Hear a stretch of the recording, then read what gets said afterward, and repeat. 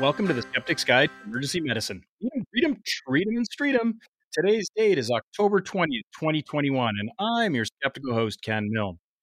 The title of today's podcast is Take the Long Med Home for Cellulitis. Our guest skeptic this week is Dr. Lauren Westafer. She is an assistant professor in the Department of Emergency Medicine at the University of Massachusetts Medical School, Bay State. She's the co-founder of Foamcast and a pulmonary embolism and implementation science researcher. Dr. Westafer serves as the social media editor and research methodology editor for Annals of Emergency Medicine. And Lauren recently won the SAEM FOAMed Award. Welcome back to the SGEM, Lauren. So happy to be here, Ken. Well, it's been a bit of time, not that long a time, but a bit of time. So much time that your family has grown once again. And the last time you were on the show, 2 children, now you've got a 3rd child. When that happened in our household, we had to switch from the man-to-man defense to the zone defense. I was saying, okay, you take the toy room, I'll take the kitchen. How's life these days? Yeah, I mean, we were already kind of on the zone defense anyways, often doing something around the house or working during the pandemic, and my wife would have both kids or I would have both kids. So adding one more kid into the mix, it hasn't been that difficult, but we'll wait till they're teenagers. Well, people aren't here to listen to us talk about our child rearing experiences. They're here to talk about a case. So can you give us a case presentation?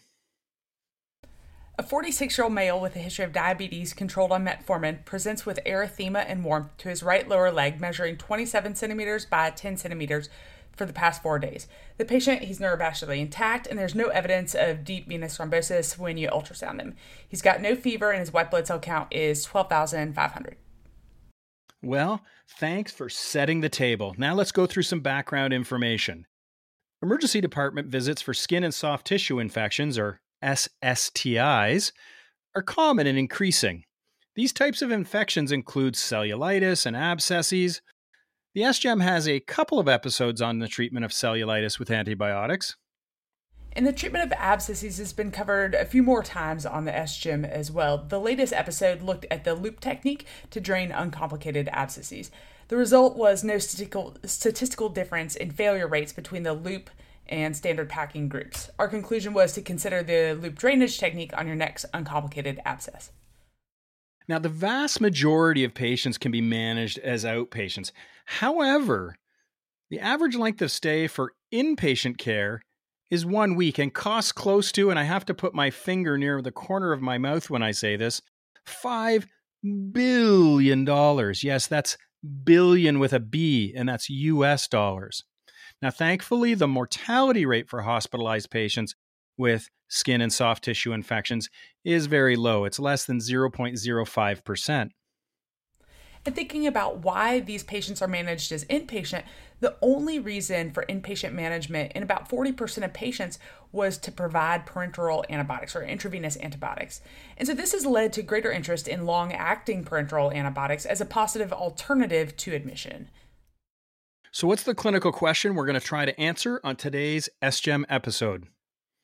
Does the use of a clinical pathway that includes a dose of intravenous dalbavancin in emergency department patients with skin and soft tissue infections reduce hospitalizations? And the reference to try to answer this question is Taylor et al. Pathway with single-dose long-acting intravenous antibiotic reduces emergency department hospitalizations in patients with skin infections. This is Academic Emergency Medicine, October 2021. Oh yes, it is hot off the press.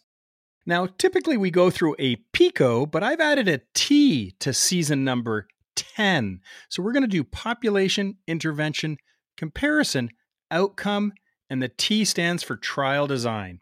So what was the population that was included in this study? Here they included patients 18 years and older who had abscess, cellulitis, or wound infection believed to be or confirmed to be due to gram-positive bacteria, and the area of infection had to be at least 75 centimeters squared. Now, there were a number of exclusion criteria, and I'll list those in the show notes. What was the specific intervention? It was a clinical pathway that included a single dose of intravenous dalbavancin, which was 1,500 milligrams for those with normal renal function, or a reduced dose for reduced creatinine clearance, in conjunction with telephone follow-up call 24 hours after the visit and a follow-up appointment 48 to 72 hours after emergency department discharge. And what did they compare it to, Lauren? They compared it to what was usual care pre-implementation. So before they implemented this new clinical pathway, they compared it to what was usual care then. All right, let's go through their outcomes. What was the primary outcome of interest? The proportion hospitalized at the time of initial care in the population that received at least one antibiotic dose. And their secondary outcomes? Hospitalizations through 44 days, healthcare resource utilization, which was things like length of stay, level of care, major surgical interventions, ICU admissions, as well as things like adverse events, and some patient-oriented outcomes as well, like satisfaction, work productivity, quality of life stuff.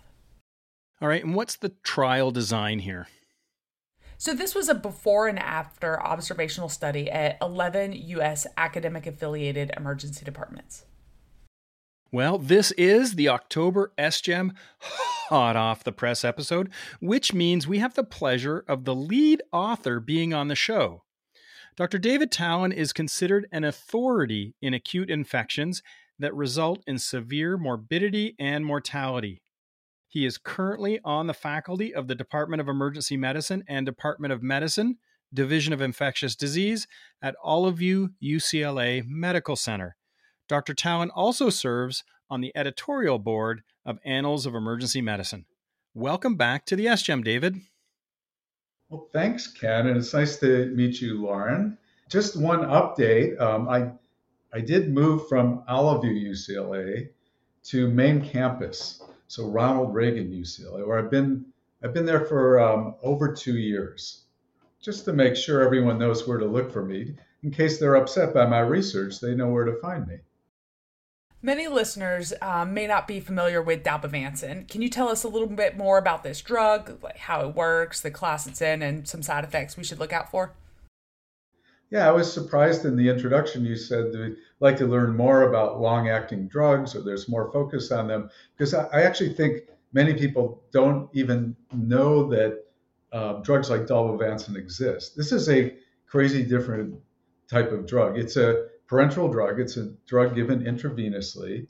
The dalbavancin might give you a clue as to kind of what class of antibiotic it's related to. It's closest to the initial structure in the infamous Zosyn molecule, the vancomycin. And so dalbavancin, vancomycin, maybe you could remember it, that they're sort of close. So it's active against gram-positive organisms. It is I'm told, a lipoglycoprotein. Vancomycin is considered a glycoprotein.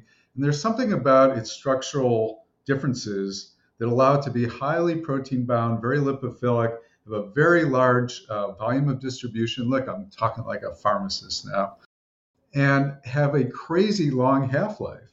And so as a single dose, parenteral dose, one dose, you provide levels in the blood and the tissues that far exceed those things called MICs, minimal inhibitory concentrations of typical gram-positives like staph and strep. That's what we're talking.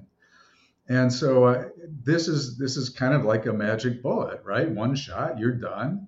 And it's been studied and trialed and compared against, standard antibiotics that are given every day or much more frequently. And it has a good safety profile. It's renally cleared, so you have to make some adjustment for people with creatinine clearances below 30. I'm not aware that it has any effects on like QT, and it's clean in terms of drug interactions with, and so that's what we have. But it's an expensive drug, and so we'll talk about that some more. But the idea is, to the extent that hospitalizations are only justified by our perceived need for the patient to receive IV antibiotics, you could give this drug and send the person home and avoid the hospitalization. And that was what this study, this before usual care compared to after, where everyone with sort of a high risk skin soft tissue infection got a dose of dalbavancin in the ED. So, that's what the study was about, to see if this affected how people decided whether or not to bring a patient into the hospital. Well, it certainly could address the issue of adherence or concordance with the therapy when they just receive one dose of the therapy and then head home. You cannot fail to comply with this drug. Okay, it's after it's given to you, it's hard to screw it up.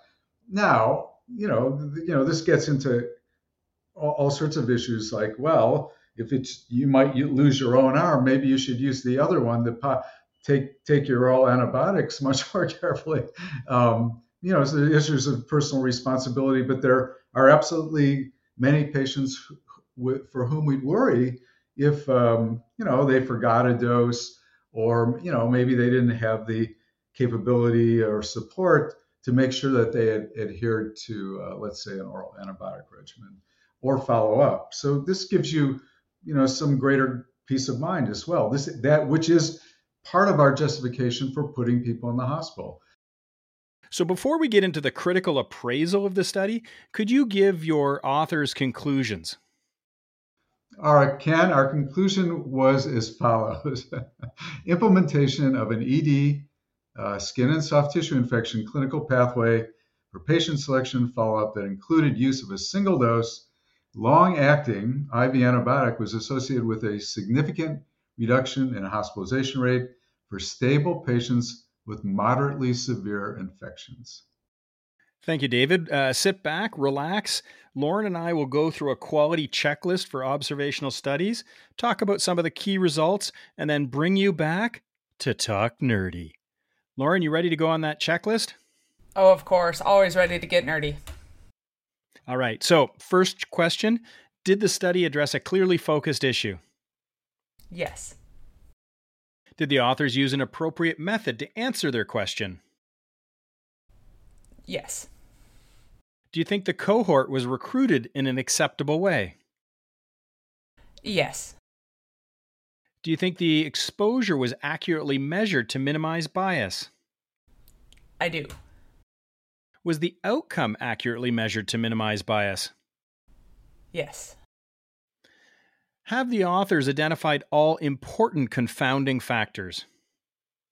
I'm not sure about this one. Was the follow-up of subjects complete enough? Yeah. How precise are the results? They were pretty precise.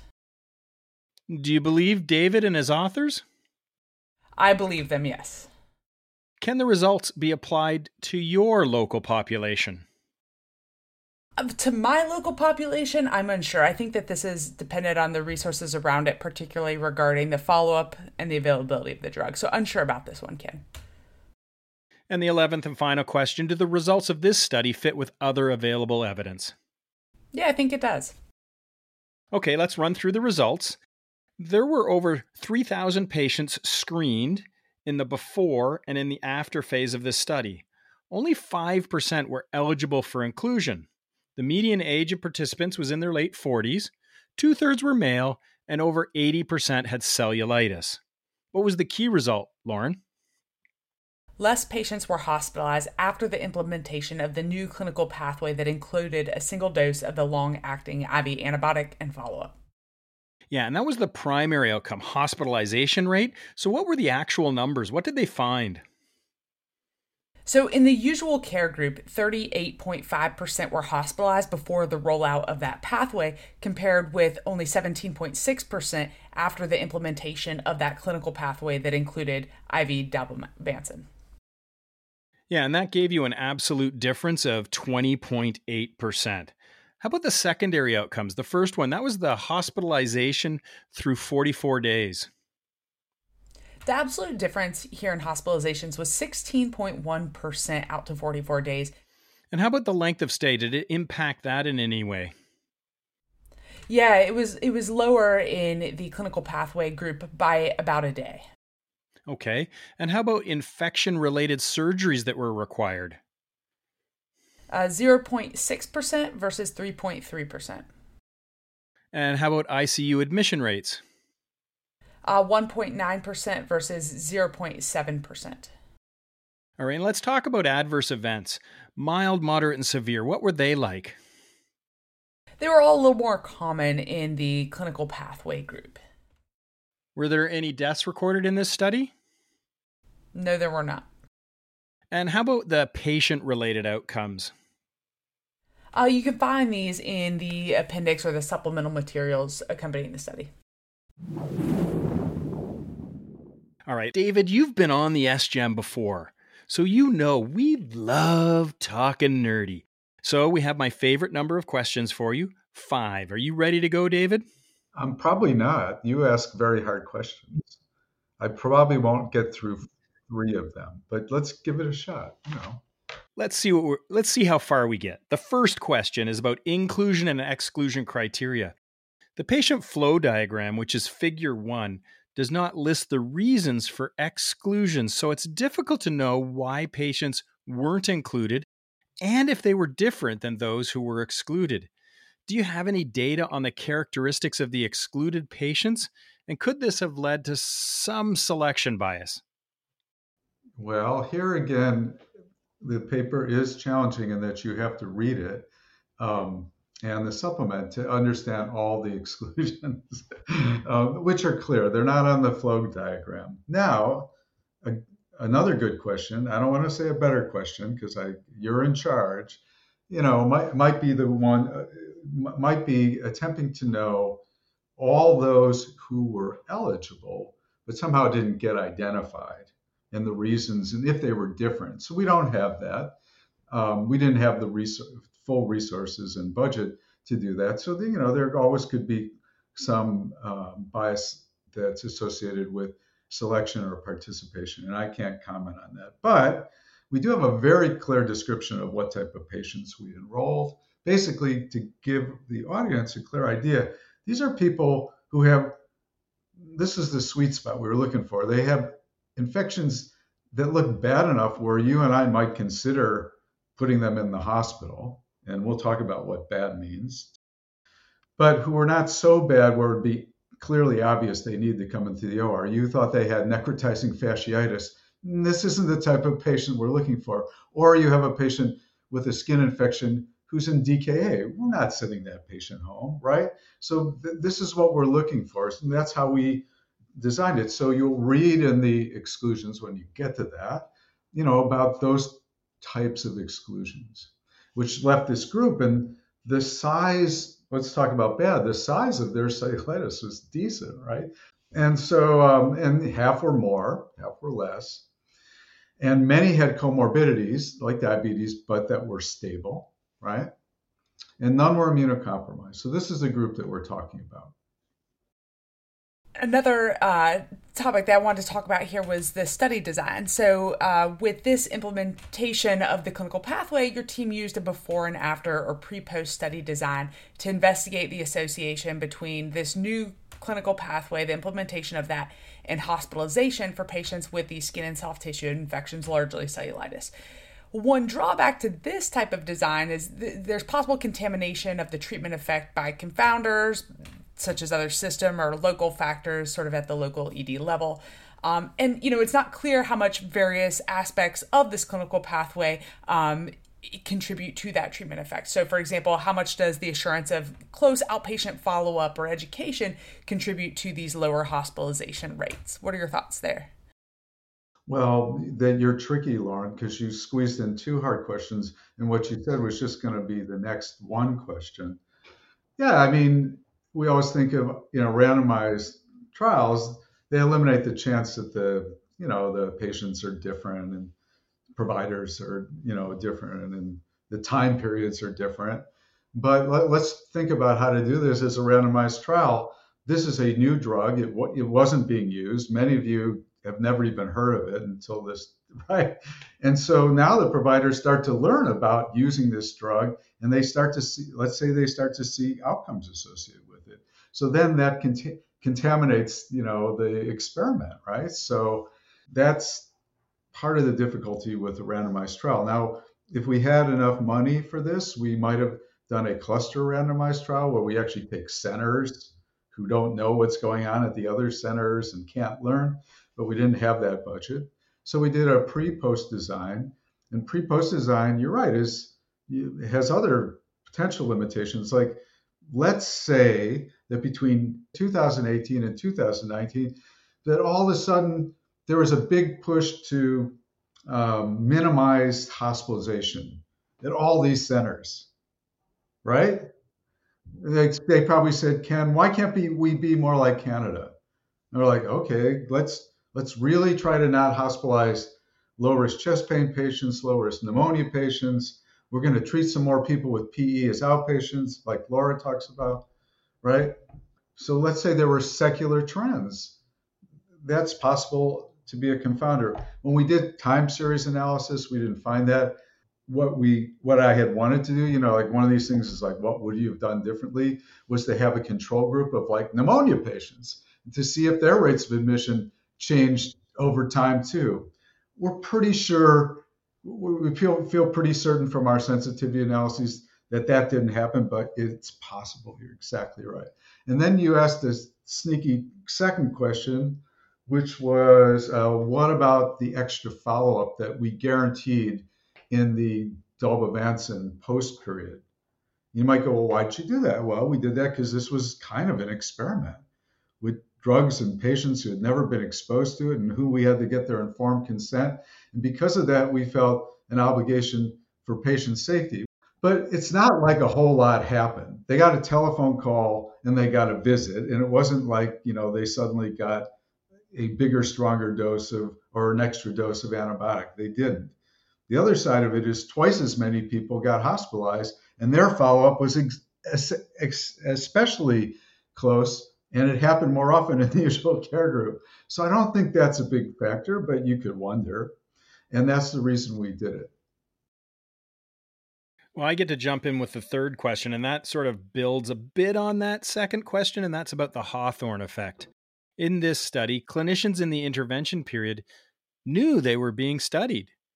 It is possible that some portion of the treatment effect was the result of the clinicians being aware that their management of skin and soft tissue infections was being evaluated and that discharge would be encouraged.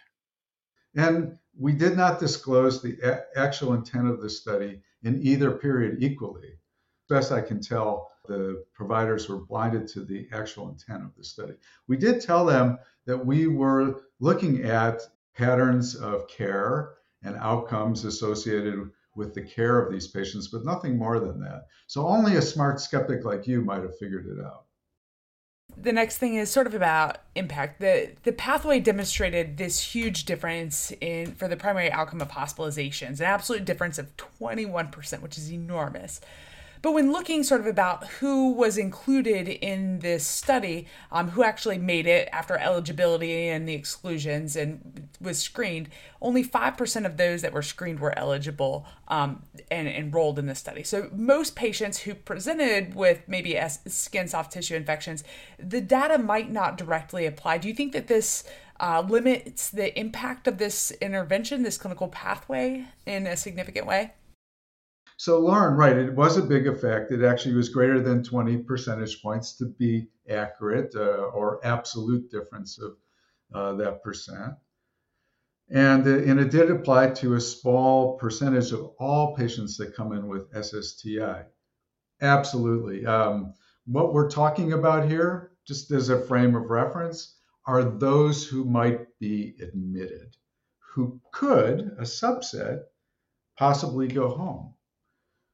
So we ain't talking about people with DKA and skin and soft tissue infections, or rule out necrotizing fasciitis, or who have a concomitant, osteomyelitis or something like that. So yes, this is what we're talking about. But it turns out that 15% of all skin and soft tissue infection patients who are admitted account for a lot of inpatient care and a huge amount of cost, right? And so, yes, it was a third or so of that 15% group who we admit who might not need to be admitted at all with a different type of antibiotic strategy. So I don't think we're selling it as anything differently. I think part of the question comes from the potential for indication creep. So you're absolutely right that you're talking about a narrow group of people that you're thinking, should I be admitting them? Not the slam dunk. They're coming in. We all know they're coming in. They've got all these comorbidities. They're in DKA. It's neck fash. They're going to the OR. That's one set. And then you've got all these people that, they have a small infection. It's a small cellulitis. You've lanced open an abscess. That's the other big chunk. And then you've got this smaller part that you've got to think about.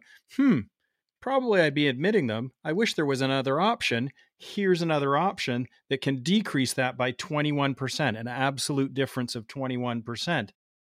But the indication creep is, hey, you've got cellulitis. Here's your shot. Bye-bye, to that big group that wouldn't be considered for hospitalization. So I think that's where that impact question was coming from, David.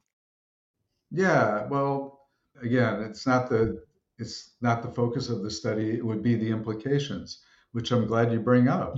And indication creep is something to be concerned about. But the other thing that's really, I think the thing that's most important is that there's many people who do well with getting their parenteral antibiotics and not being in the hospital. The hospital, there's other things potentially that could be beneficial, such as having your leg up, such as, and people helping you with your meals and things like that. And, all sorts of stuff that, the hospital could give value added, but it didn't seem to be important enough such that the net effect on hospitalization was really decreased by being able to select these people appropriately, follow them, admittedly, the way we did, and guarantee that they got their full course of therapy with just one IV shot. Now, as I said at the beginning, this is an expensive treatment. You can make justifications versus offsetting the charge of hospitalization, which is also crazy expensive. But it's also sort of a test of concept that, these drugs could have tremendous utility. And eventually, hopefully their costs will come down. They'll become non-proprietary, and there'll be more of them, which I think is great. It means we have more money to take care of other things where we need more money for that, and people can get out of the hospital and back to work sooner too. The final question that we had for you in our 5 nerdy questions gets back to the quality checklist for observational studies. And that's when we asked, can the results be applied to your local population? And I guess the answer is yes, no, or unsure in our checklist. So we say unsure, but the EBM answer would be, yeah, it all depends. This study was conducted in 11 academic affiliated EDs in the US. And the US has a much different healthcare system than other countries like listeners in Canada, the UK, Australia. Do you think, David, that this data could be applied outside the US system? Yeah, I do. I mean, again, there's different ways of financing healthcare, which absolutely would impact weighing sort of the pros and cons of this strategy. But I think it further demonstrates that one of the common reasons, and I don't think it's necessarily or essentially different here versus where you are in Canada or any place, but one of the things we believe is that there will be patients who we believe will benefit from intravenous therapy, whether it's the patient who's mentally handicapped or not socially supported or in some vulnerable group that makes them less likely to comply, right, with usual outpatient therapy, or it's a patient who we have come to believe that their infections are so severe that having parenteral type antibiotics on board, we believe leads to better outcomes. So I think that principle can apply across the board. And every one of you, no matter where you work, can or learn, are going to see people with significant cellulitis infections where you consider whether or not to put them in the hospital. And if you see those patients, which I believe everybody does, then I think what we describe here adds to your knowledge. Yeah, we try in our area not to hospitalize patients, even if it would be in the realm of, oh, should we be hospitalizing them? Because we have a very robust system where they can come back for once a day IV antibiotics through a specified pathway. And also we have a robust home care system where they'll get a visiting nurse come and deliver the antibiotics and have that continuity. So I don't end up admitting a lot of cellulitic, because it's typically cellulitis patients just for parenteral antibiotics. Well, you have the luxury of being able to follow people for daily visits through your emergency department. I think Lauren would tell you in many places, probably UMass, UCLA, all of you, like we're having a really hard time with boarding and waiting. And if anything, we're trying to discourage our consultants and specialists from utilizing our area. And certainly we don't have the liberty ourselves to make the emergency department a follow-up clinic. Only in Canada do you have that luxury. Well, I'm interested in finding out what your experience is, Lauren, and how you think that the external validity would apply on the East Coast, I guess, of the United States. Yeah, I think that this is hard because the first thing that I read was this 24-hour follow-up call and 48-hour to 72-hour follow-up call. And I was like, that would solve a lot of our hospital admissions to begin with, because to be honest, the added benefit of IV antibiotics when we're admitting a patient versus the safety reassurance that I'm not sure which way this patient is going to go. I'm not going to have to declare themselves.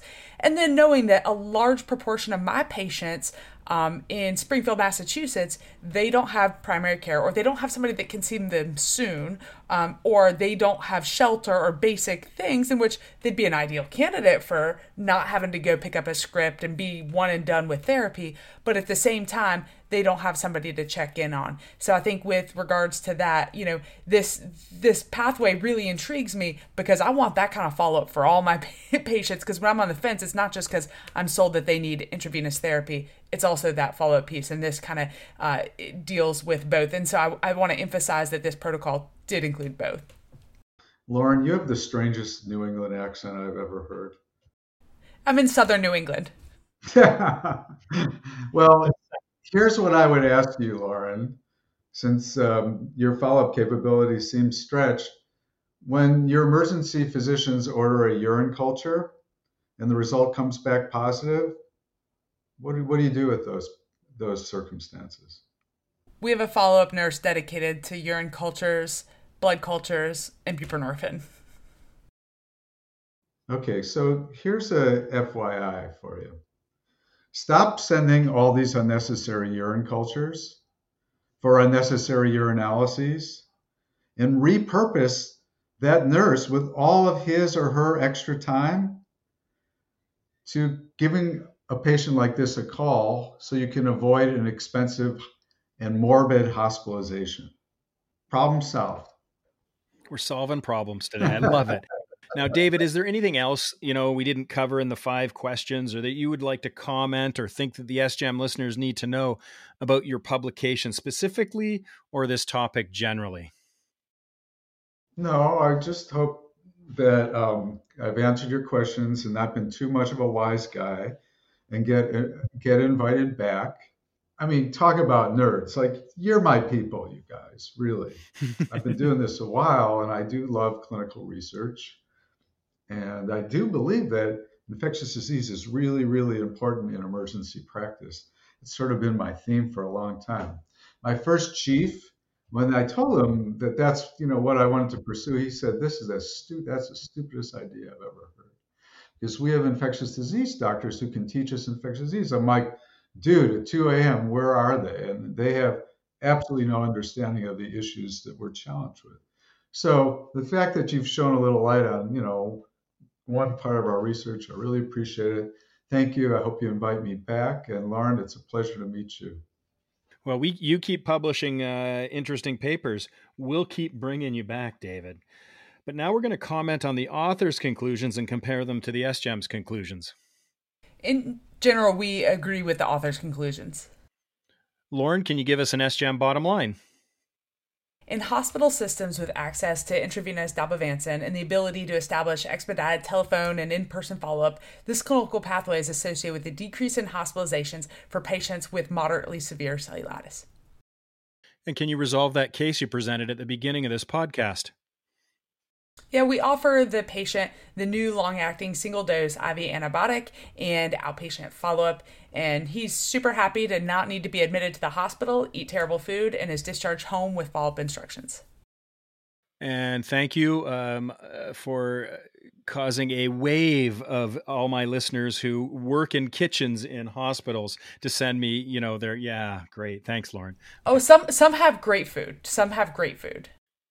Tell me, how are you going to take this paper that's been published on this long-acting IV antibiotic, and how are you going to apply it clinically? So it all depends. The medication is expensive. It costs about $5,000 for the one dose. And it's unclear if this is a cost-effective strategy, although it might be given the cost of hospitalizations. There could also be a concern with indication creep, giving intravenous antibiotics to patients with just very mild cellulitis, which could increase expense and antibiotic resistance. So what are you going to tell the patient at the bedside when you're discharging them? You have a skin infection, and traditionally people are often admitted to the hospital for a couple days to a week to get IV antibiotics when the condition is this severe. We have a new medication. It requires only one dose here in the emergency department, and it's a long-acting antibiotic. You can go home today after the treatment, and we'll give you a call to make sure you're doing okay, and then an in-person follow-up in the next couple of days. So what would you like to do at this point? Get admitted to the hospital or be treated and sent home today?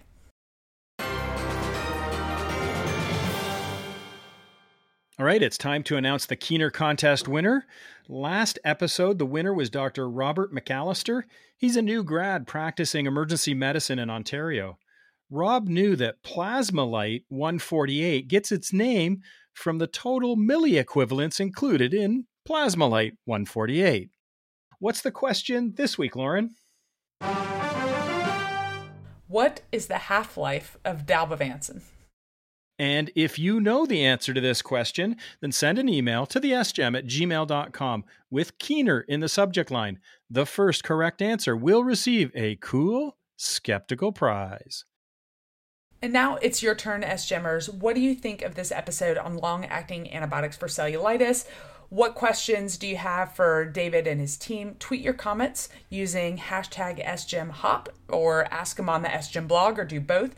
The best social media feedback, we will publish it in Academic Emergency Medicine. And don't forget, those of you who are subscribers to AEM can head over to the AEM homepage and get CME credits for this podcast and article.